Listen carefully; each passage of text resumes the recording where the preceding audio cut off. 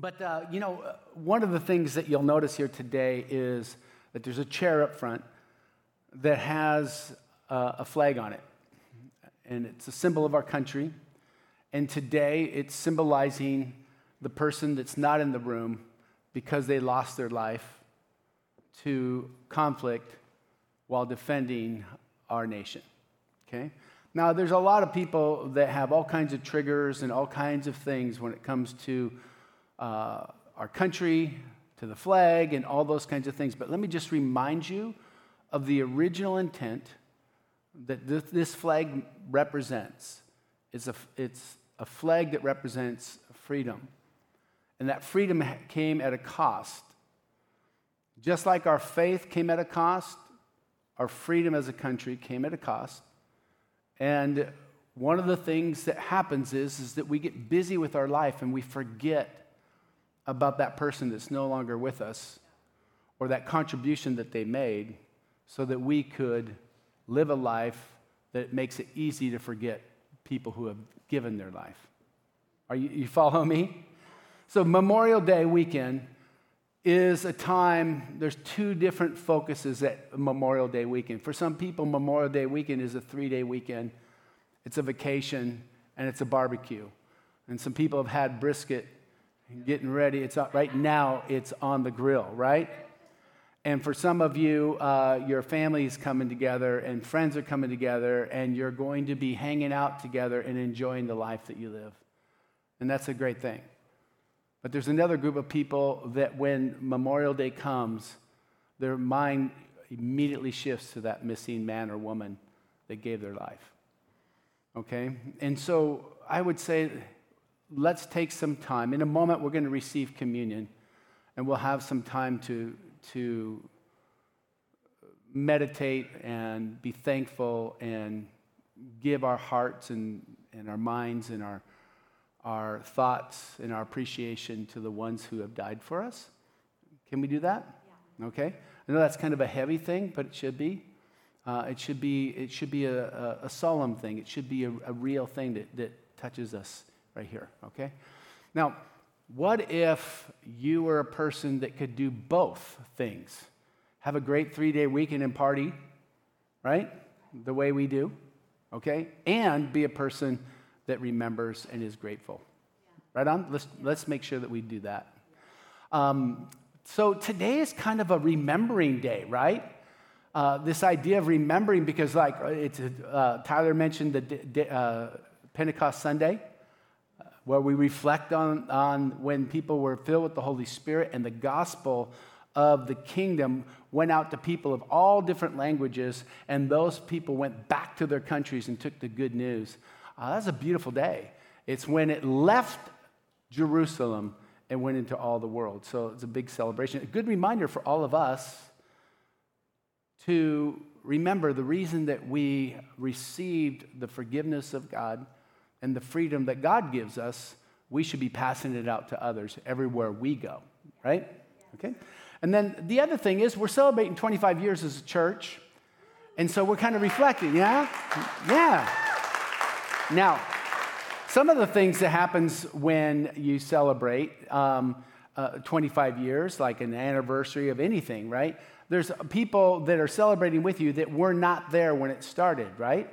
And so I kind of want to do something today. I want to take us through a process of what I call remembering. I got a definition for the word remembering. It's made up of two words, a word and a prefix, okay? And I think we have a definition. Do we have it back there in the media? Maybe not, okay? Well, the word member, start with the word member, to be a part of a whole, to be connected to a whole, okay? So like with a body, my arm is connected to my body, okay? If my arm leaves my body, it's the life of my arm is going to be, it's going to perish, okay? And so the idea is all of my members, my head, my arm, my feet, my legs, all of it is part of a whole, but it's not the body. It's part of the body. The same thing with the body of Christ. We are all part of the body. Okay, so we are members. A member means a part of a whole. Now, means again, okay? To do it again, okay? So when we say remember, it means reconnect. It means to remind ourselves, to put the members back where they go, or to go back and revisit. When Jesus said, do this in remembrance of me, he was saying, think back about me. And we'll get to that in just a moment. But this idea of remembering is a really important thing. In the framework of good psychological thinking and living, and good theological thinking and living, oftentimes we tell people to forget the past. You ever heard that? We got to forget the past. And I'd say never forget the past. Never forget the past. Okay? Redeem the past. Okay? Reframe the past. Don't focus on the past. Don't make that your vision. Don't long. There's some people that long for the old days. They remember back when we used to do hymns, or we remember back when we used to do this, and remember. And so they long and they wish that the direction that everything went back to the way it was when we were a kid, or when we were a teenager, or when we were a young adult, or when we were first married, or when we first had kids, or when we had kids, and those types of things, right? And so they're longing for what was, and what was becomes their vision for the future, but it never comes, and then they get disappointed. Or then they kick themselves because they're taking the past and they're looking at the future through a broken past. And that's not good. So the past should never be our focus. The past is our wealth of wisdom that we access, okay? Some of our past is painful. Some of our past is damaging. Some of our past never should have happened. Some of our past is things that we totally blew. We ruined it, right? We destroyed the marriage, or we destroyed the relationship, or we destroyed whatever it is, right? The business. And so when we look back at it, if we take what we did wrong and we use it as, I'm always making these dumb mistakes, then we'll continue to do that. And that's why people say, forget the past. What they're saying is, forget the mistakes that you made or the hurts that have wounded you and all that. Move on to the front. I get that piece. But remember, your most painful things have the greatest amount of wisdom stashed in there. So we don't forget it. We go back and we access it, okay? Now, it's the same thing with people. While we're remembering, we have to remember some of the people that have got us to the place that we were today. So can I reflect a little bit with you over the last 25 years and kind of show you what I kind of do when I think back at the past? And I look back and I remember some of the things. I got some different people that have shaped you, whether directly or indirectly, that have shaped me, and then those people, then I shape you by the stories and the examples that we leave. So let's look at the first one. This first one is my mom and dad. Now, some of you have heard stories about my family and some of the tough stuff we've been through. This is my mom and dad. And as most of you know, my mom's life ended in a very tragic way when I was about 20, I think I was 21 years old at the time, or 22. But my mom was super creative. My mom was really great with words. She was a brilliant student. And my dad was a very hardworking and a very committed man. And so I have attributes from both of them. And some of those attributes have helped me over the years. Like my dad was committed. He just stayed at things for a long time. And he was hardworking. I used to admire my dad working up at our cabin with I remember I was 5 years old, and I wanted to use a pick because I saw my dad breaking up that dirt with that pick, and I wanted to lift that pick up and use it, but I couldn't even lift it up a couple inches off the ground. But man, I wanted to. But I remember the day that I was old enough to pick that pickaxe up and use it. And I learned a hard work ethic from my father. And that shaped me. And my mom, she taught me how to love people, all people. It didn't matter who they were. She found something good about everybody. Everybody that was bad, she could find something good in them. And so I tried to do the same thing. And so to this day, when my mom unfortunately took her own life because of the mental illness that she had, I made the decision that I was going to commit my life to helping people that feel the same way I was feeling during that season of my life. And so, Real Life Church is here because of my mom. There you go. All right, next one. This is Bob Smith. I was a lost young man, 17, working in the shipyard, 18, working in the shipyard, and he reached out to me and started telling me about Jesus. And he was very patient with me. He's the one that led me to going into youth ministry once I gave my life to Jesus, because he invited me to church. And eventually I became a youth pastor, and he changed my life. And I was headed one direction, and because of him, I went a completely different direction. And that's why we have a church today, is because of this man right here. So I remember that, right? Next. All right, next one. All right. You'll see off to the right, there's Nana DePaul. Right after we started Real Life Church, I met Nana DePaul. He was helping us break down our church because we were mobile. He's a short little guy. I could barely understand him because he had broken English that was really hard to understand. He invites me to Africa, and I go to Africa to a remote village where he is the chief. He was the chief. He's actually a paramount chief, one of 5 paramount chiefs in all of Ghana. And so I met him, and through him, I was able to meet a number of different people, including a young man named Patrick. He was about 12 years old at the time. And Patrick came to me, and he took me on a tour of his village. And I sat down and talked to him and all of his friends that were with him. There's about 20 of them that would follow us around the whole village. And that's Patrick now with his family. And Patrick said to me, I said, tell me about your village. He says, we are the smallest tribe and the poorest tribe in all of Ghana.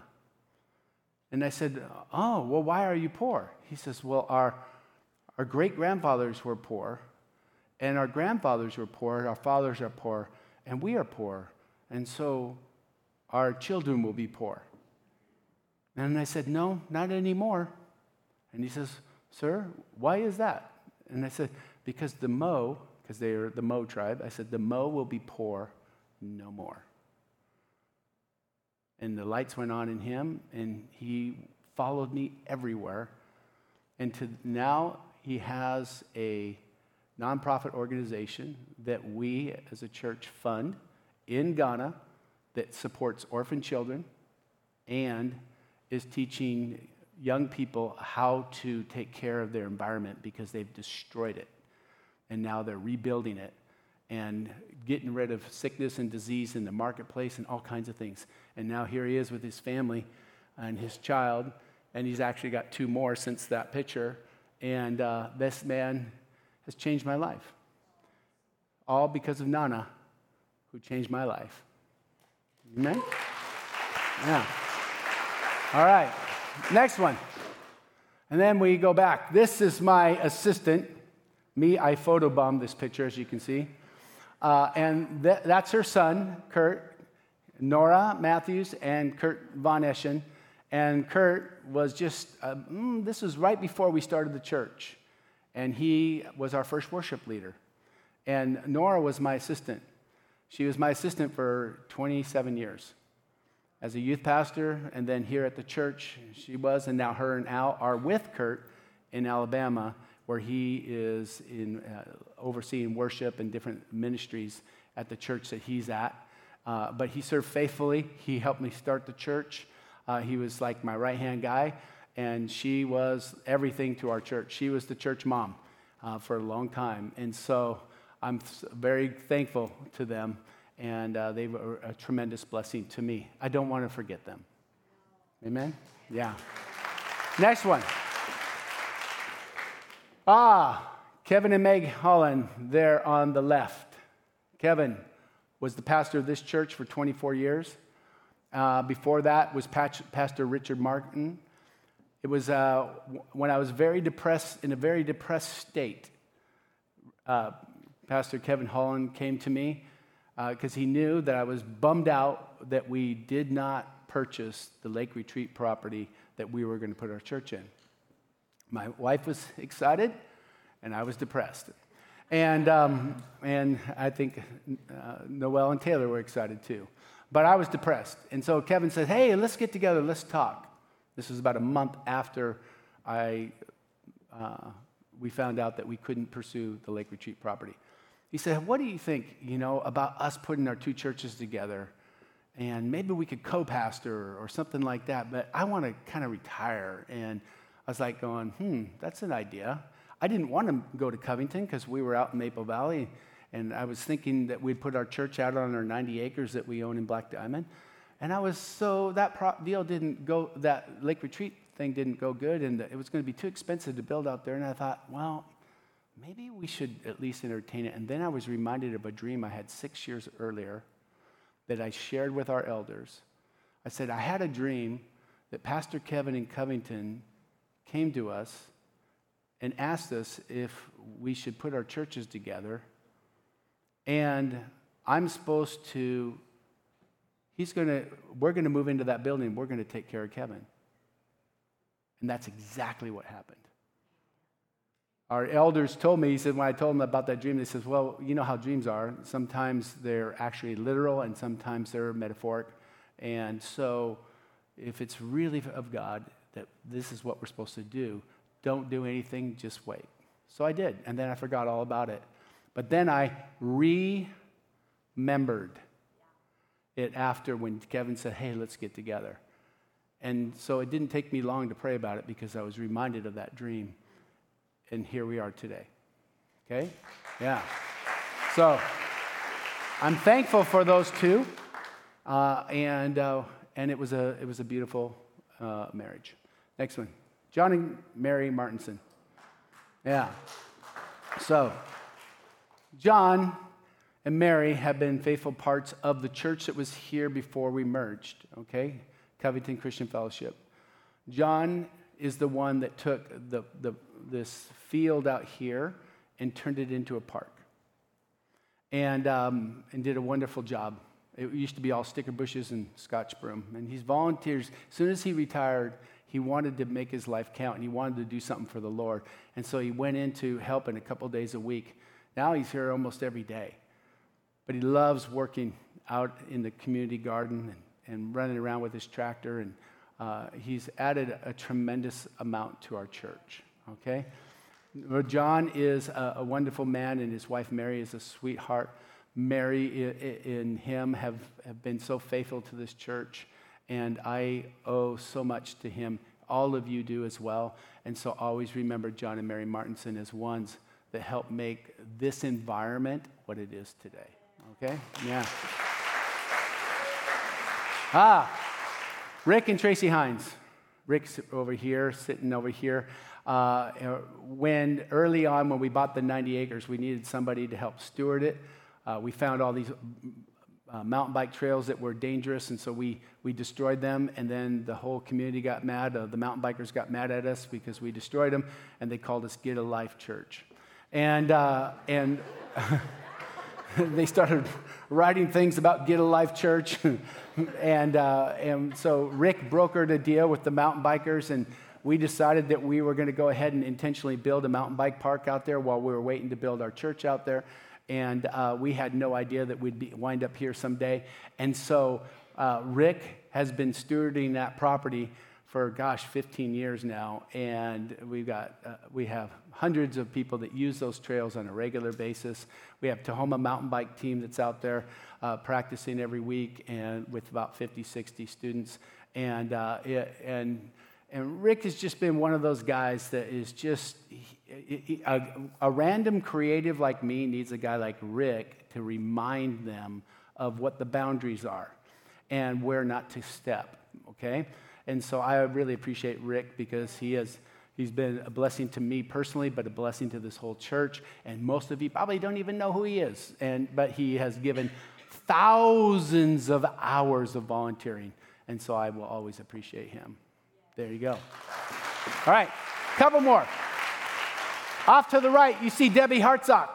Debbie Hartsock has been a tremendous partner with us with the storehouse. She is the president of the storehouse, and here she's being sworn in to be a city council member for Covington. She's been a blessing to the storehouse. She's been a blessing to us, but she's a blessing to our city.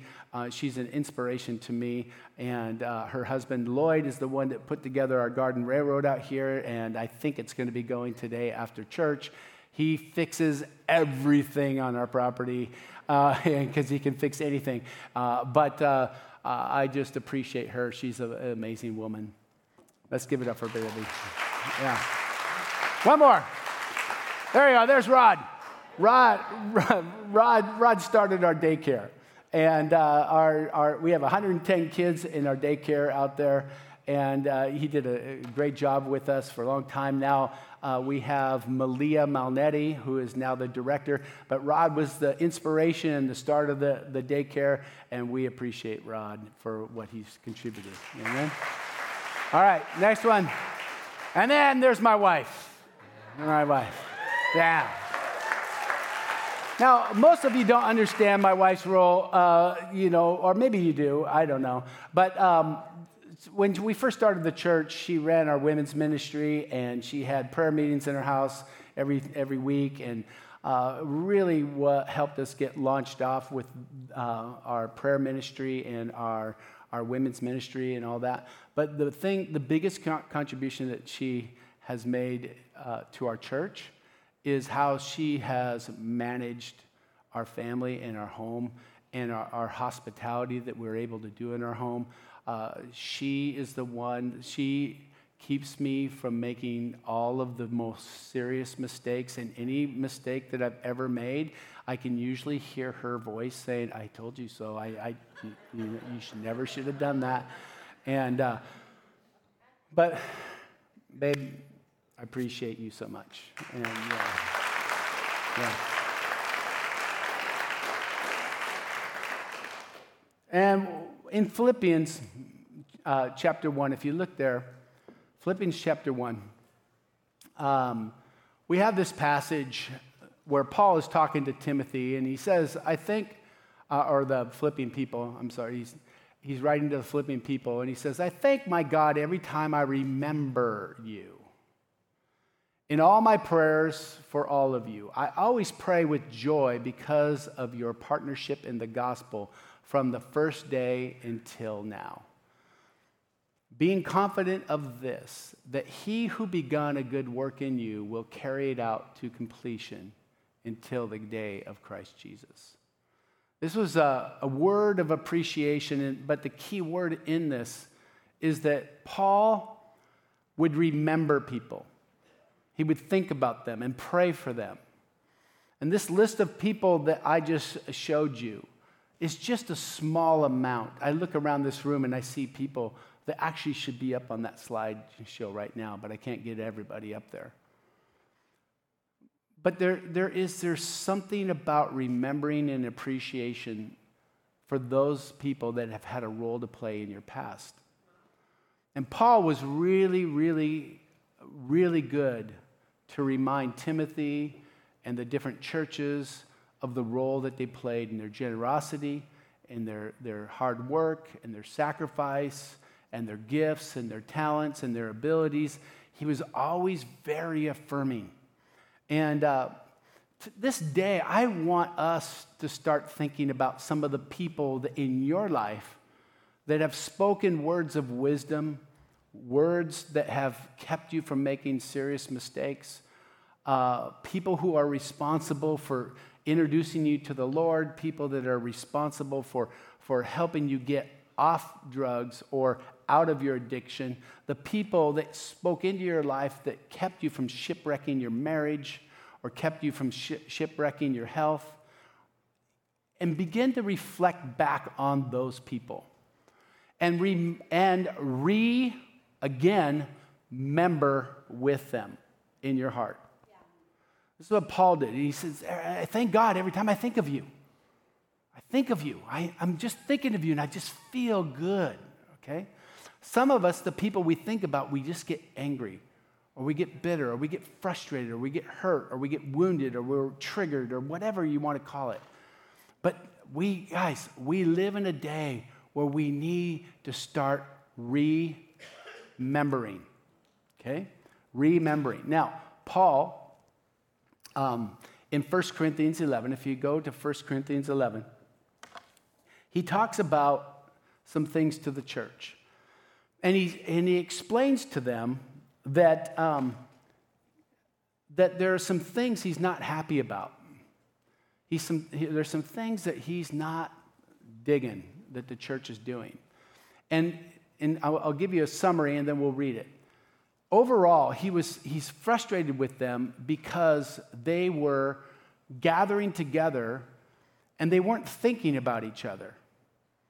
They weren't becoming one. They weren't becoming members of one another. They weren't becoming the body.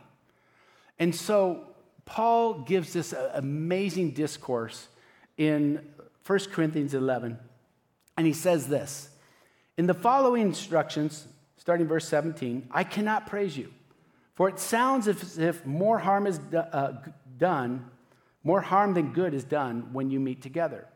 First, I hear that there are divisions among you when you meet as a church, and to some extent, I believe it. But of course, there must be divisions among you so that those who have God's approval will be recognized. Okay? What does that mean? What that means is the person with the right spirit, it'll be obvious. When there's divisions, there'll be people that respond in a Christ-like way, and there'll be people that respond in a fleshly way, okay? And so then you'll recognize that, okay? And then in verse 20 it says, when you meet together, you're not really interested in the Lord's Supper. For some of you are in a hurry to eat your own meal without sharing with others. As a result, some go hungry while others get drunk. What? Don't you have your own homes for eating and drinking? Or do you really want to disgrace God's church and shame the poor? See, what would happen is they'd get the people that didn't have to work out in the fields and do the long labor, they would come early, and then they would eat all the chicken. And they'd be eating it up. And then the poor would show up, and there'd be bread left, right? And there'd be grease on everybody else's face and on their fingers, and they'd be like woofing this stuff down. It was good stuff. And so they would share with each other. But the ones that had to work all day, they would get there, and they'd get there late, and they didn't get nothing. Have you ever been to one of those potlucks where the first person that walks through the line, they start heaping everything up on their plate?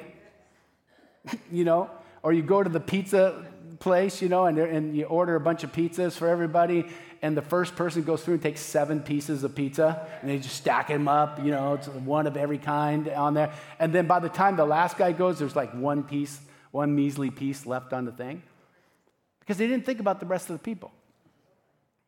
You can always tell somebody that is aware of their surroundings, because when the last piece shows up, they won't take it. They just won't take it. Well, most of the time. Anyway. So what? You don't have your own homes for eating and drinking? Or do you really want to disgrace God's church and shame the poor? What am I supposed to say to this? Do you want me to praise you? Well, I certainly do not praise you for this. I pass on to you what I received from the Lord himself. On the night he was betrayed, Jesus took some bread, and he gave thanks to God for it. Then he broke it in pieces and said, this is my body, which is given for you. Would you take the cup? Just hold on to it for a second. Don't open it up yet. Just hold on to it.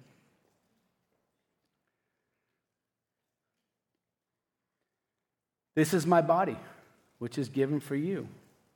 Do this in remembrance of me.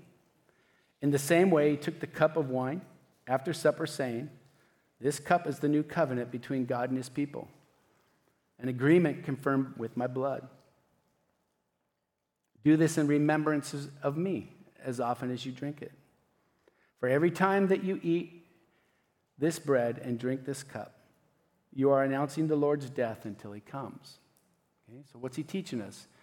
Paul's teaching us how to, and Jesus and Paul is showing us how to remember, to reconnect back.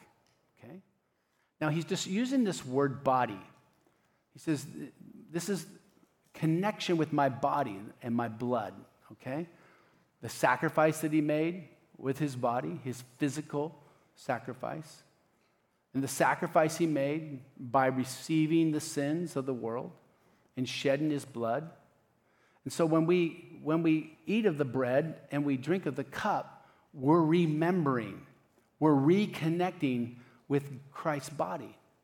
But remember, Christ's body is not just his physical body. It's the body of Christ. We are the body. Many parts making one body. So look what it says here. It says that, do this in remembrance of me as often as you drink it. Notice that this is an often thing. They do this on a regular basis. Basically, he was taking the two most common things, the bread and the wine. This was something that people in this culture, this is what they had. Okay? Oftentimes the wine would keep them from getting sick, right? Because some of the water was bad. But the bread was a sustenance thing. It was something that everybody could access, the rich and the poor. And so what he was doing is he was taking these two things together, and he was saying, this is something that you do on a regular basis. And so every time you do this thing that you do that is doesn't seem very sacred, that you turn it into a sacred thing by letting the bread and the cup remind you of what I did for you. And then you reconnect, okay? Now, look at this. He goes, so every time you eat this bread and drink of this cup, you are announcing the Lord's death until he comes again. So anyone who eats this bread or drinks this cup of the Lord unworthily is guilty of sinning against the body and the blood of the Lord. Okay? Notice this. Guilty of sinning against the body and the blood of the Lord. That is why you should examine yourself before you eat it. And drinking of the cup. For if you eat the bread or drink of the cup without honoring the body of Christ, you are eating and drinking God's judgment upon yourself. That is why many of you are sick, weak, and some have even died. Now here's the key, bringing it all to this. The reason that when we come together, we're coming together in a common union. He says to examine ourselves. And if we don't examine ourselves, we'll be guilty of the body and the blood. And so when we think about this, when we think of examining ourselves, we always think, oh, I got to examine and see if there's any sin in my life, because if I drink this cup and I don't examine myself and I don't confess my sins, then I'm going to bring judgment on myself, and then I'm going to be weak, sick, and die young. And I think you could probably come to that conclusion, but what Paul is talking about, because of this discourse, he's saying, this whole situation of you guys eating without thinking about somebody else is a big deal. You guys are coming to church and you're not thinking about each other, he says. You guys need to think about each other. And when you take of the Lord's Supper, you got to think about the body of Christ. This is the body of Christ. So when we examine ourselves, we should be thinking about all of these people I had on the screen. And you have your own list. And you might have hundreds of people on that list. But you also examine, who are the people in this church? Are you connected? Are you members of this? Have you connected in with the body? Because when we examine ourselves, we start thinking about these people as differently than just an audience. Unfortunately, we have this room set up like an audience looking at a speaker, and really what we should be doing is we should have a big circle with all of us looking at each other, where we see the body in which God has brought us to. And so this examination is, we examine the body of Christ, not just our sins, but we examine who's missing, who's sick, who hasn't been here for a while, Who are we supposed to be connected to? Who should we show our appreciation to? We've been taking our kids to that kids class week after week after week, and we've never said thank you. But when we examine ourselves, we realize, man, I should wait until everybody else gets here before I start eating. You see what I'm saying? I'm not going to go through this worship experience only thinking about myself. I'm not going to sit here listening to teaching just so I can get fed. I'm coming to this experience with this body, and I'm remembering. And so, when we think about the past, we got to remember these people that are in our lives. But the past is like happened 15 minutes ago.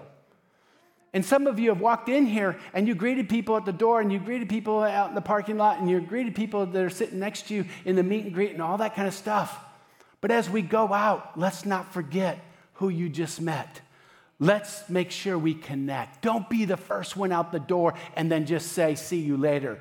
Get to know a name so that the next week you can say their name when you see them. Are you following what I'm saying? Because this was the intention of the Lord with the Lord's Supper, is to connect people at a meal, to connect people at a place where we have a common union. And then all of a sudden, now when we look backwards, we remember, we reconnect with the whole. Last thing I'm going to say, I know we're a little bit over, but I got to say this. This couple weeks ago, when we lost our friend Tom Chase, really tough thing. He was a part of Covington Christian Fellowship, and when we merged, he was the guy that took care of making sure every chair was in the right place.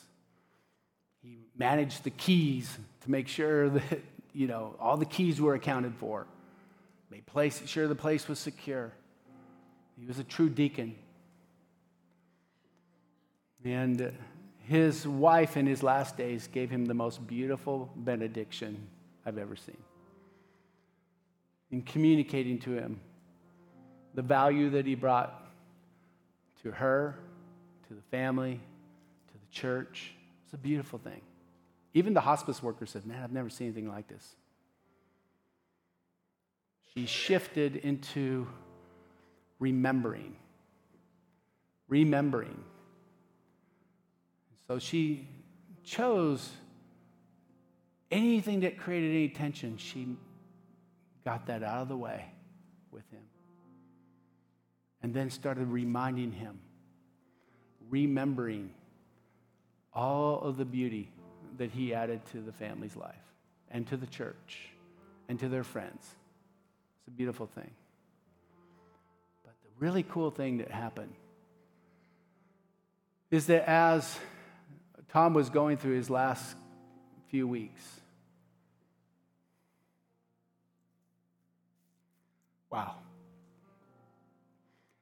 people just started showing up. Meals started showing up.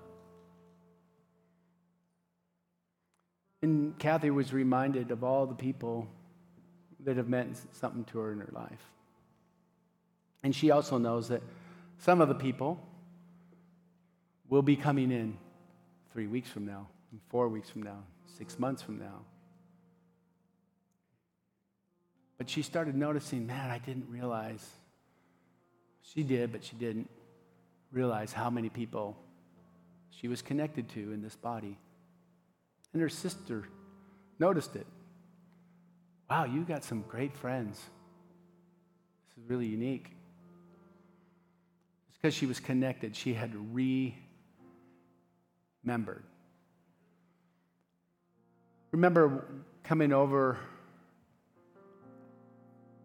to the house, and on one of the days, I think it might have been the day that Tom passed, and I pull up to the house, and I see Doug Evans, our guy that manages the building, right? And he's just standing out across the street. He's just standing there. And I said, Doug, what are you doing? He goes, I'm just standing here. I said, well, were you inside? He says, no, I didn't want to bother Kathy. I said, well, Are you going to go inside? He says, no, I'm just standing here. Just praying for Tom.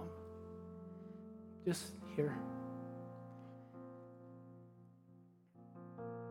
I think that did more for Kathy than anything, right? Just the presence. Sometimes we forget what our presence, just being here and standing with somebody is, right? Okay. Not all of us have a connection like Kathy does or Tom did, but we can build one by remembering. Let's take communion.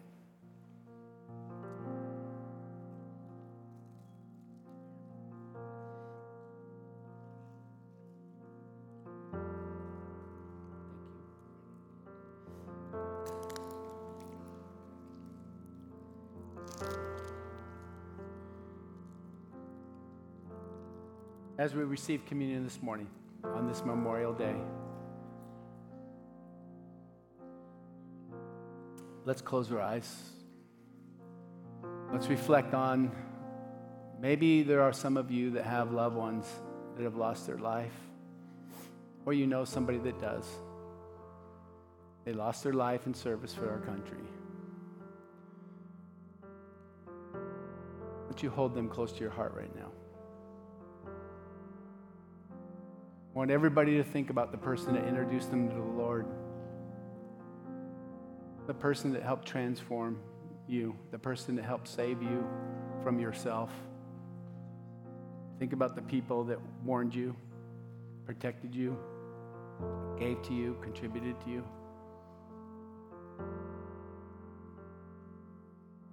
That sacrificed for you. Would you remember them right now? Add them into the body of your life. Grab the stories, the memories that are helpful and healing. Bring them in. So, Lord, we take the sacrifice represented in the bread, and we eat it. His body broken for us. Lives sacrificed so that we could have. We remember. And Lord, we take the cup of forgiveness. We recommit ourselves to forgiving people because we've been forgiven. And so, Lord, as we take this cup and we drink it, we forgive because we've been forgiven. You all stand to your feet. You can pass those cups to the end of the row.